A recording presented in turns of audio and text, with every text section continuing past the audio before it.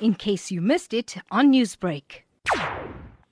One of the challenges that we face is that undiagnosed substance abuse appears to be the major factor in disability.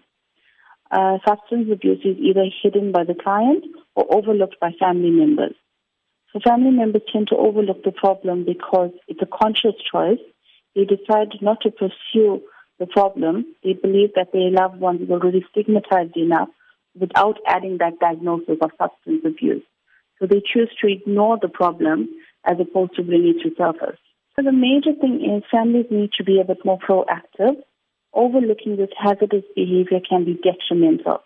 People with disabilities, they experience the same social pressures and psychological stress that any person with regards to substance abuse.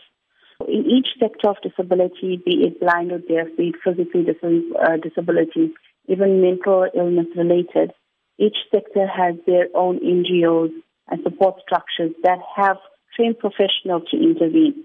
So the onus is on the family members either to consult with the treating hospitals or just look to their community to find which is the specialized NGO that can assist them. And obviously a social worker will intervene by exploring what types of rehabilitation programs is available. Newsbreak, Lotus FM, powered by SABC News.